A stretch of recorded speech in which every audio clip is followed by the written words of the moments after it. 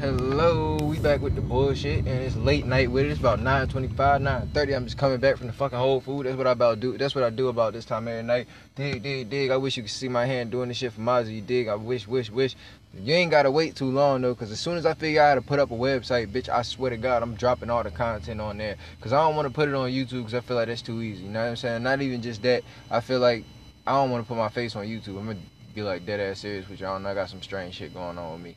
And I feel like Gary Vee would not put up with my bullshit. But at the same time, I really want to put it up. It's like this is like, okay. The shit with like YouTube and Instagram and Facebook is like he said, you need to be siphoning that shit to somewhere. And I don't have nowhere to siphon that shit to. So I'm trying to figure out like, okay, I need to be able to draw people to one spot. And that's why I'm trying to make me like a little website or something. But even then, I know, nigga don't make no fucking excuses. Like I told y'all the other day, sometimes when you talk to yourself, when you talk to like, either yourself, or you just talk out loud, or you talk to other people in general, like, you get this shit out like you never would if you never talked about it. But I just made me a podcast, because I was like, man, I might make me a podcast called Talking Shit in Traffic, or I might just start adding more to the long drives with print shit, because these motherfuckers cannot drive sometimes. Boy, like, motherfuckers just trying to race me because everybody and their mama was getting off the same little age and shit. I'm just like, cause me, normally I don't even be trying to go that fast, bro. I just be cruising and shit. Motherfuckers be getting mad at me for driving too slow, I think. So even then, I be like, alright. I let motherfuckers do what they gonna do. And I just get around. And I do my shit. And then the whole thing with that is that everybody, like literally 4 cars try to get over on my ass. Like I got over in the next lane, motherfuckers trying to get over. Got over in the 3rd lane to the left, motherfuckers trying to get over. So I'm damn near all the way in the fucking HOV. It's not the real HOV, but I'm like at the last lane to the left. About speeding in this motherfucker. Motherfucker gonna think I'm trying to race his ass. Not race his ass, but you know what I'm saying? Like, he took that shit personal. I'm like, bitch, I don't get no fuck. I was just trying to get into my little. Whole thing is, it ain't worth dwelling over. It's just worth talking about. Reason to make me another podcast, you know? And I was saying that I saved some money today. I'm 3 days ahead. You gotta save $1 a day and put it in the stock market. Cause I mean, when you, oh man, that's a whole nother subject. I'm really about to start me another podcast, like, not podcast entirely, but like another topic / jank with stocks and shit.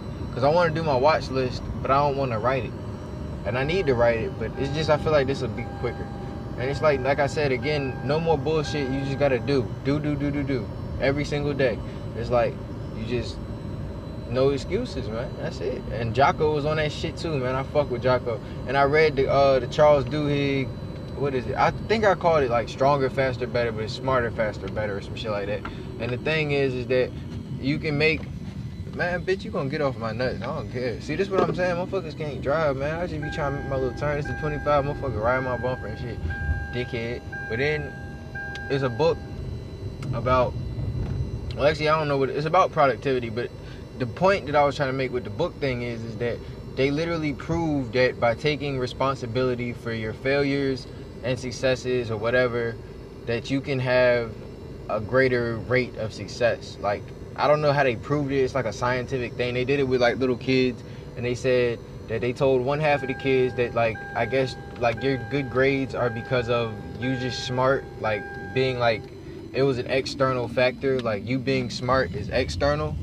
So that means like you just don't have any control over it, versus you